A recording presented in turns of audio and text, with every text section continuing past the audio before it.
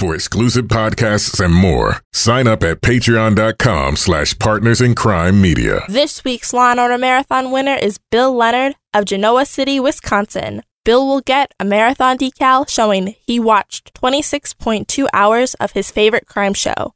To be next week's winner, sign up at lawandorderpodcast.com. I'm Kevin Flynn with Rebecca Lavoie and Ralph Castaneda, and these are their stories. You think you know who did it, but you don't know who did it. Law and order, law and order, law and order. It's no ordinary police procedural, baby. It's the FNOG of police procedurals, baby. Law and order, law and order, law and order, law and order. These are their stories, these are their stories. Welcome to These Are Their Stories, the podcast about network TV's most enduring crime franchise and the real-life cases that inspired their shows. I'm Kevin Flynn. Each podcast will break down an episode from either Criminal Intent, SVU, or Original Recipe. And today, we're looking at Special Victims Unit, Season 18, Episode 3, Imposter. You want me to tell the world that I was willing to sleep with the admissions director to get my daughter into college? You didn't consent to having sex with Tom Metcalf. He defrauded you. We were two adults playing a game, and the hustler got hustled. Joining me to do just that is true crime author and the host of Crime Writers On an Undisclosed Addendum, Rebecca Lavoie. Hello, Rebecca. Hello, Kevin. I told you, women will do anything to get their kids into the right school. That's true. And rounding out our panel is our special guest, Ralph Castaneda. Hi, Ralph. Hello. How will people know you? Probably from my Twitter account, official Hudson U. So I guess they technically wouldn't know me, but they would at least know that Twitter account, possibly. Yeah, you run an incredible Twitter account. It's my favorite. Tweeting as Hudson University.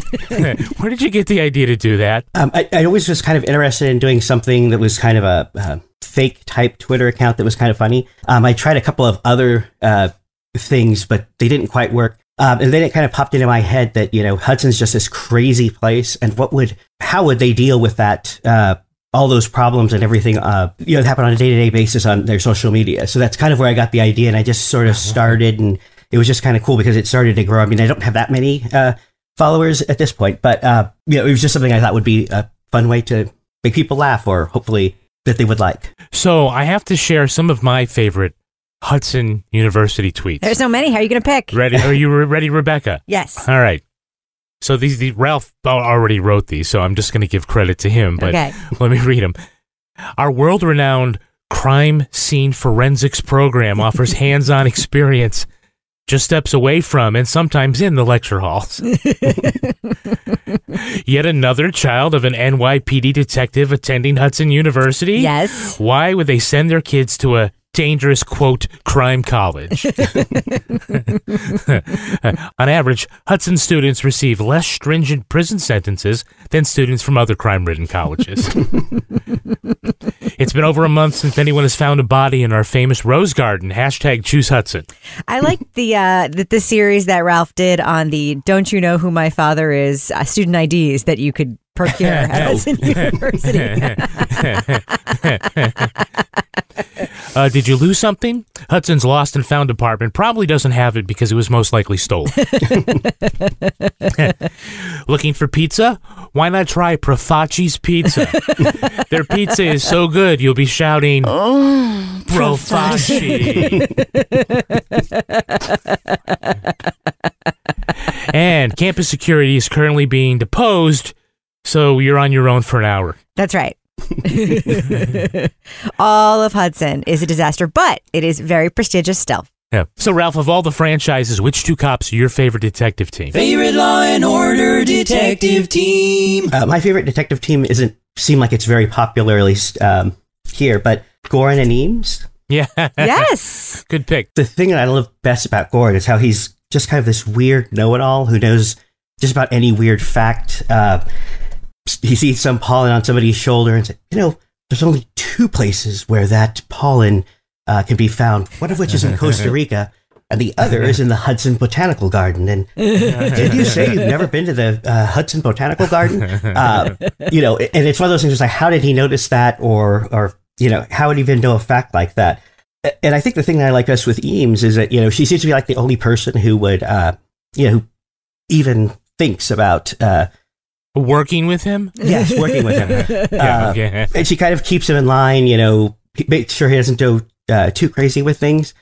And who's your favorite prosecutorial team? Favorite Law and Order District Attorney Prosecutorial Team. My favorite is probably, and I think other people have this one too. It's McCoy and Claire Kincaid. Yeah. The thing that I just love about McCoy is how sometimes he seems to be very dramatic about things, which I kind of find interesting, especially when one of his bosses, just kind of tells him something like, lead the guy out. I don't need this in an election year, just right. I think of the all the ones, Claire always seemed the more interesting. Claire Kincaid seemed the most interesting to me, and then also she, I don't know, and maybe it's that secret possible relationship that they had, but she also seemed to me at least be the best person to pull back from, or get him to pull back and say, hey, maybe this is a bit crazy what that you're doing, maybe we should just leave this person out. Yeah, they sound exactly like a dating couple. Yeah. Exactly. They totally do. They totally do. Now let's look at the first half of this episode. SVU, Season 18, Episode 3, Imposter. Well, just as soon as Laura Collette's husband and son are leaving for a college tour of Boston, we see the swanky housewife in a swanky hotel getting it on with a silver fox. Soon after, she's in critical condition from an overdose. Obviously, this is a case for the sex police. Laura's last text was 11:56 last night. You rate me, burn in hell. Okay, clear, concise. Not exactly. She sent a text to the same guy 10 minutes earlier. Incredible night. Just gotta say it, best sex ever. In 10 minutes, she goes from best sex ever to you rate me? How the hell does that happen? Now, her husband has no idea why she'd cheat or try to kill herself. Her son Justin says he's stressed about getting into college, and that's all Mom thinks about. They find security video of Laura and her date and learn she's been having lunches with the head of admissions of the prestigious Hudson University, Alden Kessler. But when Rollins and Carisi go to his office, Kessler is not a silver fox. He's a tall black man. That's when Laura wakes up, and she says she slept with the guy to get Justin into Hudson. But she accidentally OD'd after she discovered he was an imposter. Benson says, bullshit, that's rape. The mystery man sent her a note on Kessler's stationery, so he works at Hudson. They learn he's campus security officer Tom Metcalf, and they arrest him at a bar, pretending to be an admissions counselor, putting the moves on another yummy mommy. So, she charged his hotel room to her card? Really? I just want to know why the hotel room was so big. It was like a giant suite with a living room. If you're just going to use it for that one thing, I don't think you need the living room and the view and all the other amenities. Right, Ralph? You don't need a suite with a couch and a bar and fresh flowers if you're just getting it on, right? Right. I think the thing that I kind of found funny was that that didn't really seem like a kind of a good pickup line at a bar to kind of go and say, hey, maybe I can get your kids into Hudson, not just because of Hudson's bad reputation, but yeah, that just seems kind of like a weird thing that somebody would do to be able to get, pick up people and take them back to his place. But my kids are in kindergarten. Yeah, this is what we're all here for in this episode. A montage of people saying how prestigious Hudson is. She kept bugging me about Hudson. She really wants me to go there. She thinks it's so prestigious. We are Hudson, where the bad guys go to school. Oh my God, I just can't with the prestigious Hudson thing. It started late, maybe a few years into SVU, because Hudson was just at the crime school forever. And I don't know if you remember this, but Elliot's daughter stopped talking to him because he didn't pay for her application to get into Columbia. Right. Not Hudson. And then, they made a switch at some point. They just made the decision, we're just going to pretend this place is a good school.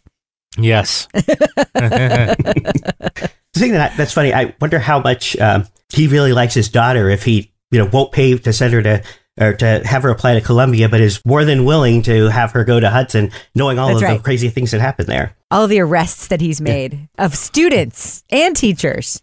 He figures he's cleaned them out by now. How could they possibly get another class filled with criminals? Of course, now Carisi and Rollins muscle their way into the admissions office, only to find that the real Alden Kessler is actually a black guy, and they just can't tell him, oh, we were looking for a white guy? Yeah. I mean, it's what they're thinking, right? That's what we were all thinking. Wait, you're not white. Like, end of conversation, right? Wait, you're Alden Kessler. Is there a problem? Yeah, a tall white one. But instead he's looking at him like, well, why don't you think that it's me? Don't I seem like the kind of person that someone would want to sleep with? I mean, we all know that racial profiling and policing is bad, but sometimes it's just pretty awkward. damn obvious. And we all get to learn how tough it is to be a rich white guy looking to get into college. Yeah. Yeah, there he is. Senior at York Prep. 3.9 GPA, 2250 SAT scores. That's good, right? Exceptional. The problem is, we get 2,000 kids with similar credentials. We only accept 400. The other spots go to international students, athletes, diversity candidates. So tough to be a rich white kid with great grades? That's what you're saying? At elite universities, anyway. Man, I just feel so bad for rich white guys. Yeah, they have so many disadvantages. So many. This episode was really prescient, though, wasn't it? I mean, this is pre-college admission scandal, pre-Felicity Huffman and Lori Loughlin. That's what this is about. It's incredible. Yeah. Maybe to an extreme. But I love is how they just went beyond, the Aunt Becky phase and totally Mother Gump to get her son into college. Exactly. Can we just talk for a second about how much Rollins hates Brooklyn? Okay. Barbara set up an interview with me with some 88 from Brooklyn. Brooklyn. You're gonna have to grow a beard, start making artisan pickles. I'm just seeing what's out there, all right? Okay. For the record, I like artisan pickles. A job in Brooklyn, and she was like, artisan pickles and blah, blah, blah. It was pretty funny. Hey, let's look at our Hey, It's That Guy. Hey, it's that guy. Or our Hey, It's That Guys. We'll start with the actor playing Tom Metcalf. Anybody know who that is? No, I didn't notice. He's 100% a Hey, It's That Guy. Don't know his name, though. Right. That's Wallace Lingham. Mm-hmm. He played Donald Hodges for 12 seasons on CSI. Uh-huh. I told her I worked in admissions, and I left out the fact that I was a security guard, and she made assumptions. As far as I know, that's not a crime. I even looked it up. He's currently in the Apple TV Plus show For All Mankind, which, again, I can understand why nobody has ever seen. Here's an interesting fact. He met his wife on the set of Weird Science. Nice. No, he did not get to see Kelly LeBrock in the shower, but it's been going ever since. Yes. I think. Yes. No, probably not. Yeah, probably not. I actually thought he was well suited for this. I believed him, though, more as a college admissions officer than I did as was he a janitor? Like that Security guard. Yeah, it was hard to sort of see him walking the he halls was community, late at night with a flashlight and a mop or whatever. Much easier to sort of see him chatting up the hottie mommies in a bar. Anybody recognize Judge Bertuccio? I would never ask a prosecutor to dismiss a case that he believes is worthy of the court's time. That would be an abuse of judicial power. No, I didn't. That's Vincent Curatola. You will remember him as Johnny Sack from the Sopranos. I didn't watch The Sopranos. Stop trying to get me to remember. Oh, I'm sorry, Sopranos you were the wrong actors. one. Ralph, you'll remember him as Johnny Sack from The Sopranos. Now I remember. Yeah, he's had 9 Law & Order appearances. He started off, his first appearance, he was a court clerk on Original Recipe in 1991, and now he's a judge. So, yay, America? Yeah. Obviously, someone's been taking night classes at Hudson. And survived. Well, apparently it isn't so tough for a white guy in America. Well, let's do our Hey, It's That Girls. Hey, it's that girl. Okay, can you name the actors playing Nikki Staines? Not too long ago, guys like this were called pickup artists or playboys. Today, in an attempt to gain media attention for himself and to advance his own personal liberal political agenda, Mr. Barba wants to call them rapists. Yes, that's Callie Thorne from Rescue Me, a.k.a. Nikki Staines from future Law & Order SVU. You think she's going to be the next DA? I thought she was going to be the next DA, remember? Yeah. Didn't turn out that way. Yeah, Ralph, you've seen this actress in other places, right? Uh-huh. Well, you know her from Blue Bloods, Rescue Me, and Homicide, The Wire, and her show Necessary Roughness. 9 Law & Order appearances, 7 as Nikki Staines. we can thank her for her final appearance when she threw herself on the hand grenade that was Peter Stone. And finally, who's playing Laura Collette? I mean, I'm stunned. And I call this man that I just had sex with, okay? And I confront him, and he laughs at me. Rebecca's raising her hand. I can't see if Ralph is. I'm going to assume Ralph is raising his hand, but Rebecca beat him to it. Go ahead. That's Paula Marshall, a perennial guest star on every sitcom / drama that's ever been created. She was like on like 2.5 Men for a short arc. Yep. She was on Veronica Mars for a short. She's like Miss Short Arc. Californication. She's a short arc queen. It's actually even more profound than that. She has been in a bunch of TV shows, leading roles or supporting roles that lasted less than a year. Yeah.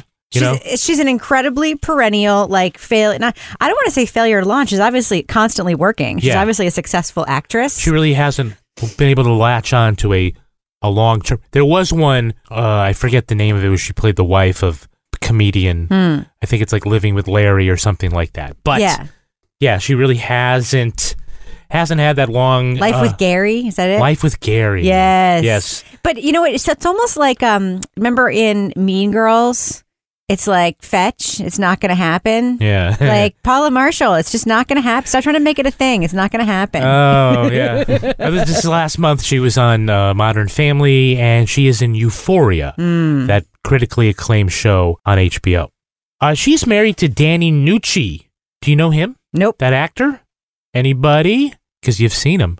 I have. I think I've seen him. Yeah, I think he was on Blue Bloods. Possible that he made an appearance there. But his big role, he was Fabrizio, Leonardo DiCaprio's Italian friend on Titanic.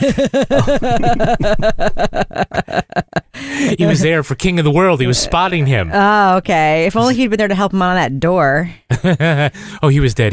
He died in steerage. Don't you remember the movie? That's right. So Paula Marshall has been nominated for Best Supporting Actress in Hellraiser 3. No. In the Fangoria Chainsaw Awards. Okay. So not like the Oscars or even the Razzies. Do you think Hellraiser 3 got an Oscar nomination? I don't know. I mean, that stupid movie about the Green Book did. Okay, so basically Finn says, if you live by the pork sword, you die by the pork sword. Oh my God, Finn. Just being real, lying to have sex is just part of the game. I mean, back in the day, I pretended to be Melly Mel's cousin one night. You trying to tell me that was rape? Things have changed, Finn. Not that much. Everybody's lying in the club. Sweet wisdom from Finn. It's just game, man. It's just game. This is how we do it. We lie to chicks to get what we want. It's just part of the game. That's actually one of the funniest things that I love about Finn is, and I guess it was kind of a meme, and I like kind of doing these myself, but how he kind of always knows what's hip with the kids these days, and always knows all the slang. So yeah, it's always hilarious to hear some of the things, that here he is, he's filling us in on, what's going down with all these kids, and it's hilarious. I just, and that one's just really, really funny. So it's apparent that Finn crushed some puss after saying he was related to Grandmaster Flash's songwriter. Melly Mel. It's his cousin. Cousin Melly Mel.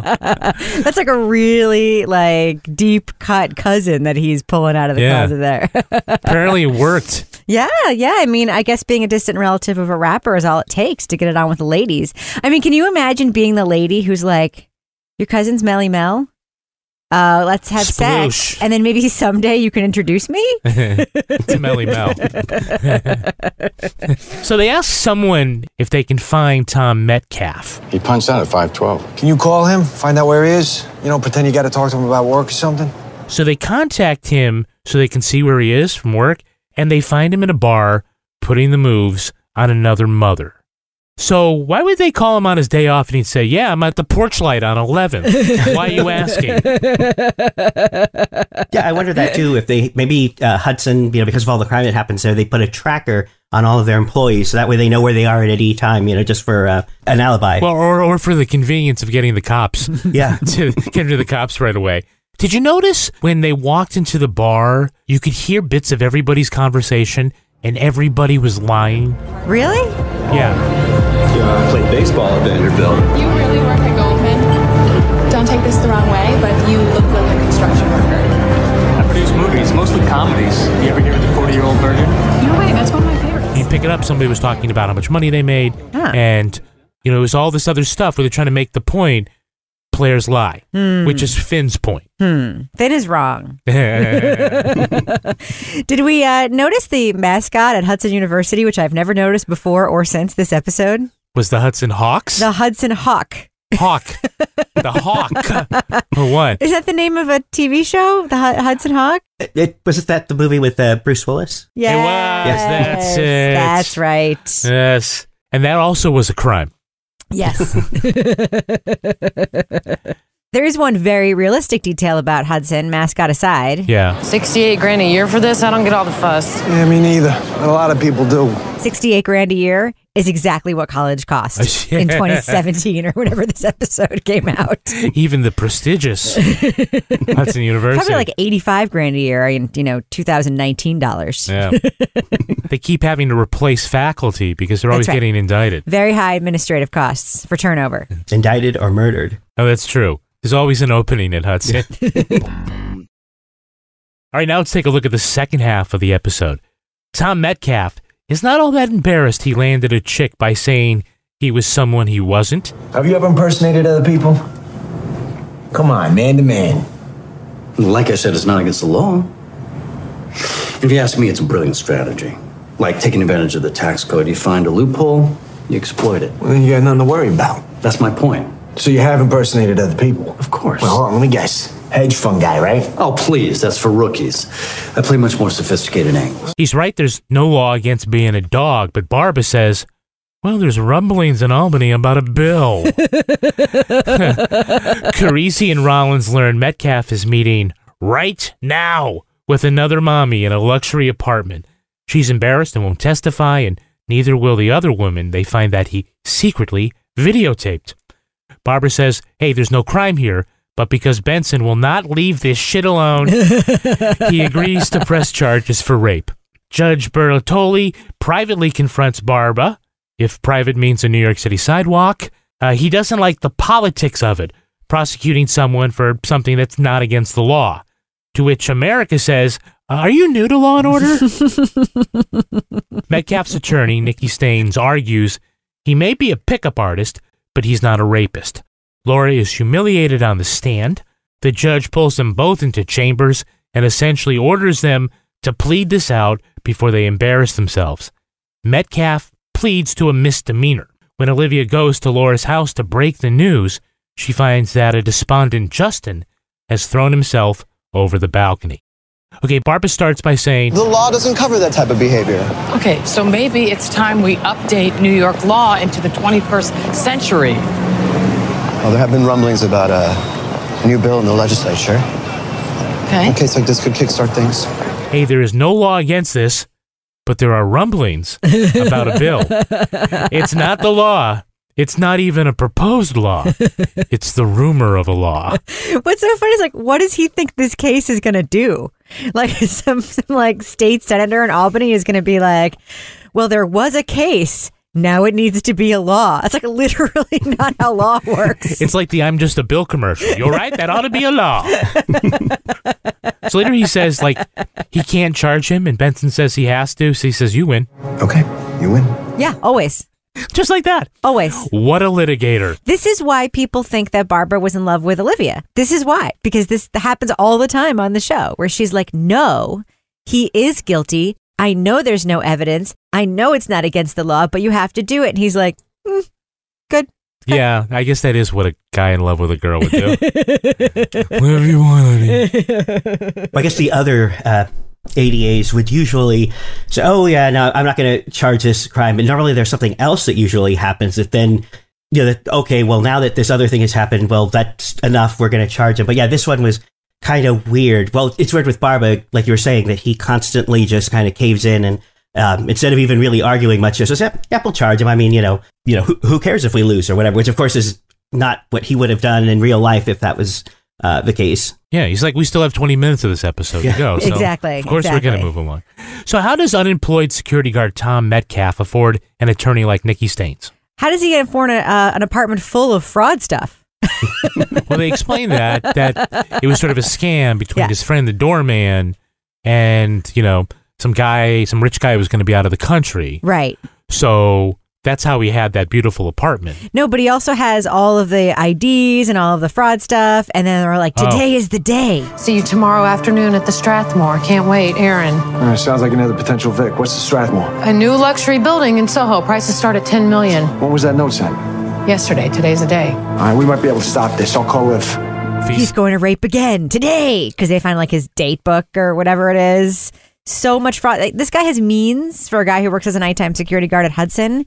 Kind of makes you wonder, like, how much they're paying the nighttime security guards at Hudson. And then you realize how much it is they probably have to do as a nighttime security guard at Hudson. And it all kind of makes sense. You're like, that probably is a very high paying job. Ralph, I think it's pretty obvious that the security guards at Hudson aren't doing anything. Yeah, pretty much. And then even worse when they actively try to prevent the NYPD from doing anything. That's always kind of interesting, when it's like, oh, well, they kind of barge in and they're just like, oh, stop. You're not supposed to go in there. I'm the security guard. Oh, yeah, we'll just go in.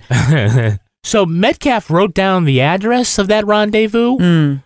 He's been there at least 4 other times that we know of. Why does he need to write down the address? I don't think he does. And then what's funny is that they run into him in the elevator in that building. Coming out of the alley. I mean, I don't know if you've ever been like in an apartment building in New York, Kevin, but like you can live in the same building as somebody forever and never run into them, much less in the elevator the first time you go to that address. Well, that guy's always getting lucky in so many ways. But can we get back to Nikki Staines for a minute? Who did she think he was when she slept with him? What? She slept with him too? No, but how else could he have afforded her? That's a good question. She's thinking this security guard is actually the son of a multimillionaire, so I'm on retainer. The weird thing is normally we actually hear that. They kind of have like a throwaway line of, well, gee, how's he able to afford you? Oh, well, I'm volunteering because I believe, I'm working pro bono because of whatever. And yeah, that was kind of weird that she was just there and there wasn't any attempt to explain how, the client could afford an expensive lawyer. She's just there to make a statement. Stand up for what's right. Stand up for what's right. She likes to win. So this is another episode in the USA Network Is This Really Rape Marathon. Ralph. Wait, is that really the name of one of the marathons? No, but it ought to be. Exactly. Right, there's there have been, certainly in the later seasons, an episode or two each. It's kind of dark as far as, or unclear as, whether legally this action is rape or, whether this was consensual or not, because a lot of times the lines are blurred in real life. And or whether we're just going to make a new law. Yeah, we'll get to that, okay? But Ralph, let me get your wrong answer first, okay? Is this rape? I think it is. Okay, maybe he's got a right answer. What do you think, Rebecca? 100% it is. Yes. Okay. Here's the thing. Yeah. Is it a consent thing? This is one of those situations where if it were any other crime, you would not be asking this question, right? So, Kevin, you lied about who you are and successfully got a job as a police officer. Is that a crime? That is a crime. You lied about who you are. That's fraud. Exactly. And, and went and got that's not a sex crime. $500,000 mortgage on a house. Is that a crime? Yeah, probably. You lied about who you are and probably had sex with somebody who thought you were a different person. Why is that not a crime? That's why it's rape. Get it? It's another example of like how rape is just like held to some sort of weird different standard than other kinds of crimes where it's super obvious that it's a crime. The thing that the writers are bringing up is that people lie all the time about who they are, how much money they make, or something about them that makes them seem more attractive. There's a hookup, and while that may be morally wrong, should that be a crime? Yes. It should be a crime. No, okay. not to lie. I mean, there's a difference between saying I make $100,000 a year. Is the crime part that she thought she was doing it because she was getting something out of it? Perhaps. And then is that... perhaps it's a different kind of crime also. It is a different kind of crime. All right. Now, they don't say it out loud, but just in case you can't piece together what happened, there is an unending string of shots showing us that Justin has jumped to his death. There's a wide shot of the building, then a medium shot of the blood from his head, and then a shot of Olivia looking up and pan up the side of the building, and then a long shot down the side of the building, and a close-up on the blood on the ground again. It's like, we get it. We get what happened. I wonder if they had extra minutes to fill. Weren't enough courtroom scenes. It's like, oh, we got 45 seconds? Well, we can drag this out. Maybe somebody really flubbed the line, just explaining what happened, and they had to go back and do that in post to try to tell the viewer. That was a lot of poor Laura screaming. I know. I really didn't like the end of this episode. It made me very uncomfortable. Because there's two references to, suicide in the episode. The beginning with Paula Marshall, who says that she, accidentally overdosed. But we all know, she was despondent because she realized she got taken or whatever. Mm-hmm. But there's no indication in this entire episode that their poor son, suffers from mental illness or is despondent in any way. He said he was like, oh, I'm stressed out. And then when they go for the visit, he walks by and goes up the stairs, doesn't talk to him. So I guess you're supposed to put it together looking back. What is the implication, though? Is the implication that he's not getting into Hudson, apparently. Is that the implication, that he ended up dying by suicide because he's not going to get into the college he wants? Or is it because he realized his mom is a terrible person? Why did he do it? They don't really... Possibly embarrassment, because maybe he figured that once this trial happens, he's going to be, the kid whose mother slept his way into Hudson or whatever. Yeah, exactly. Yeah, the big question is, why don't you just Photoshop your kid's head on a water polo player like everybody else does these days? All right, well, let's take a look at the real-life story that inspired this episode. It's time for Ripped from the Headline. Can't wait. You think you know who did it. You think you know who did it, but you don't know who did it. You don't know who did it. Ripped from the headlines. This story is inspired by the case of Jared Roerig. In July 2009, Jared was home alone when his twin brother's girlfriend came over. An Orange, Connecticut police officer, Jared pretended to be his brother Joe and invited the woman into the hot tub. After some snogging, he led the woman into Joe's bedroom. During sex, the woman noticed something about her lover was different. The cowboy tattoo on his bum had gone.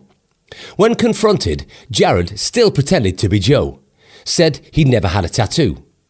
The hysterical woman tried to flee, but the imposter held her down and continued the encounter. Later, he texted the girlfriend as Joe to apologise for Jared's behaviour. Police charged Jared with sexual assault, but citing vagaries in the law that harmed their case, prosecutors reduced the charges. He pleaded no contest to unlawful restraint and criminal impersonation. Jared Roerig received 3 years probation.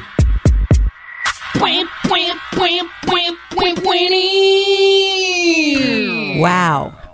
So, tattoo on my ass? What tattoo on my ass? Oh, my goodness. A cowboy. Yes. Cowboy tattoo. A cowboy tattoo. So, I have a question about this. Yeah. She, in the middle of having sex with what she thought was her boyfriend, realized it wasn't and tried to get him to stop, and he didn't, and forcibly held her down.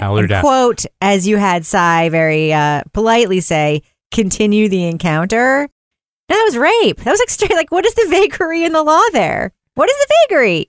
This is the thing about Connecticut. Connecticut.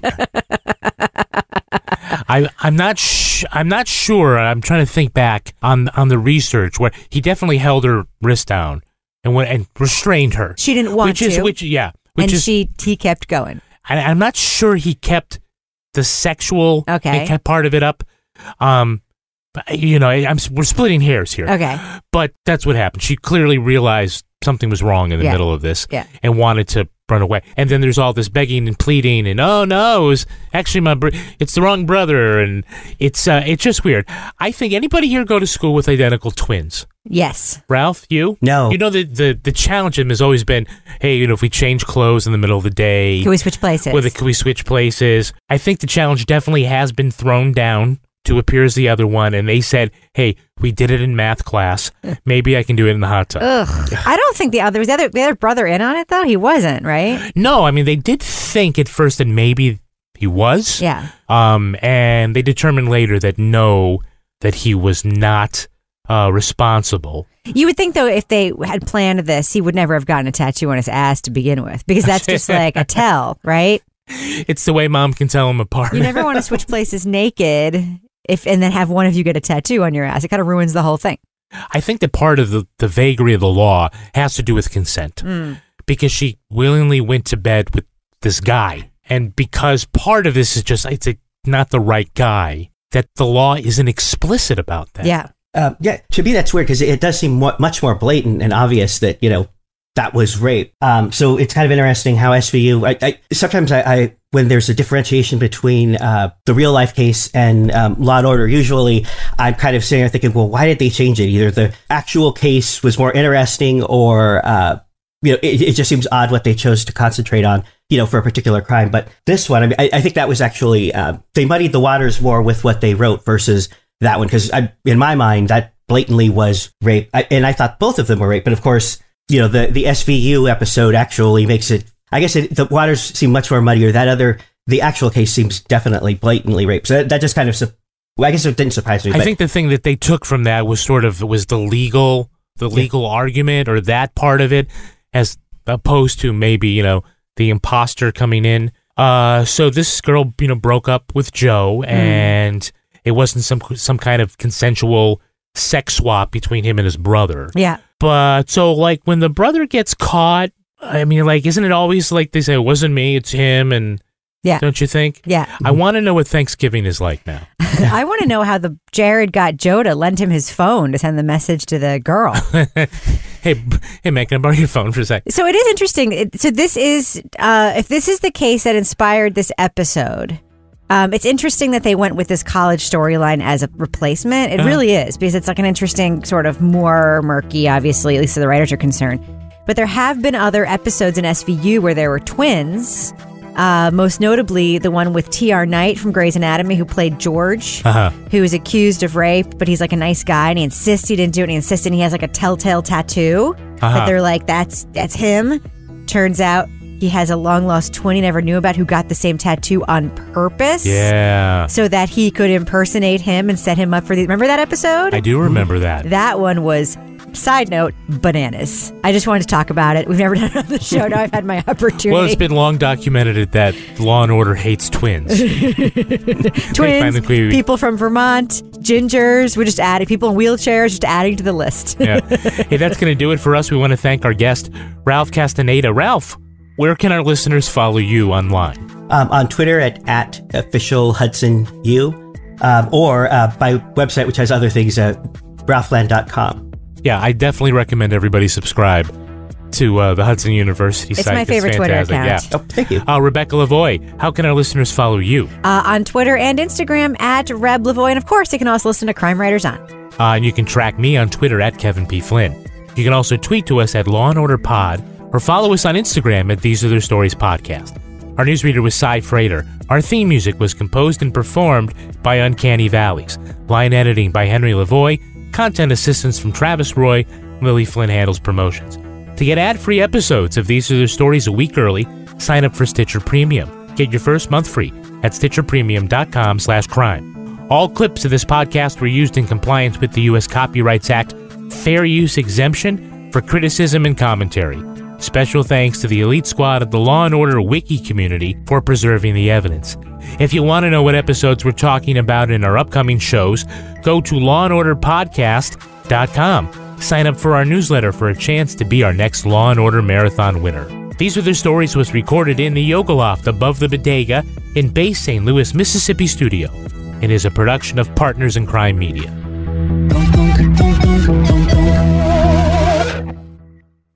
Partners in Crime Media.